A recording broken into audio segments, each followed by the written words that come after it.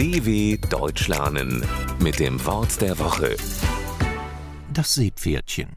Das Seepferdchen ist sehr beliebt. Es ist putzig, klein und lieb. Viele tragen sogar voller Stolz eines auf ihrem Badeanzug oder ihrer Badehose. Das Seepferdchen ist ein kleiner Meeresfisch, der aufrecht im Wasser schwimmt und als besonders niedlich gilt. Sein Kopf ähnelt einem Pferdekopf und ist daher der Grund für den Namen des Seepferdchens.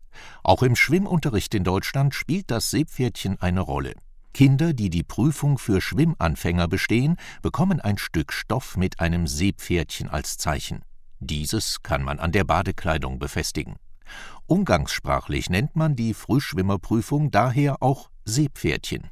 Wer das Seepferdchen hat, kann zwar noch nicht so gut schwimmen wie ein Fisch, aber es reicht, um sich über Wasser zu halten. Zur Not in aufrechter Haltung, wie das richtige Seepferdchen. dw.com/Wort der Woche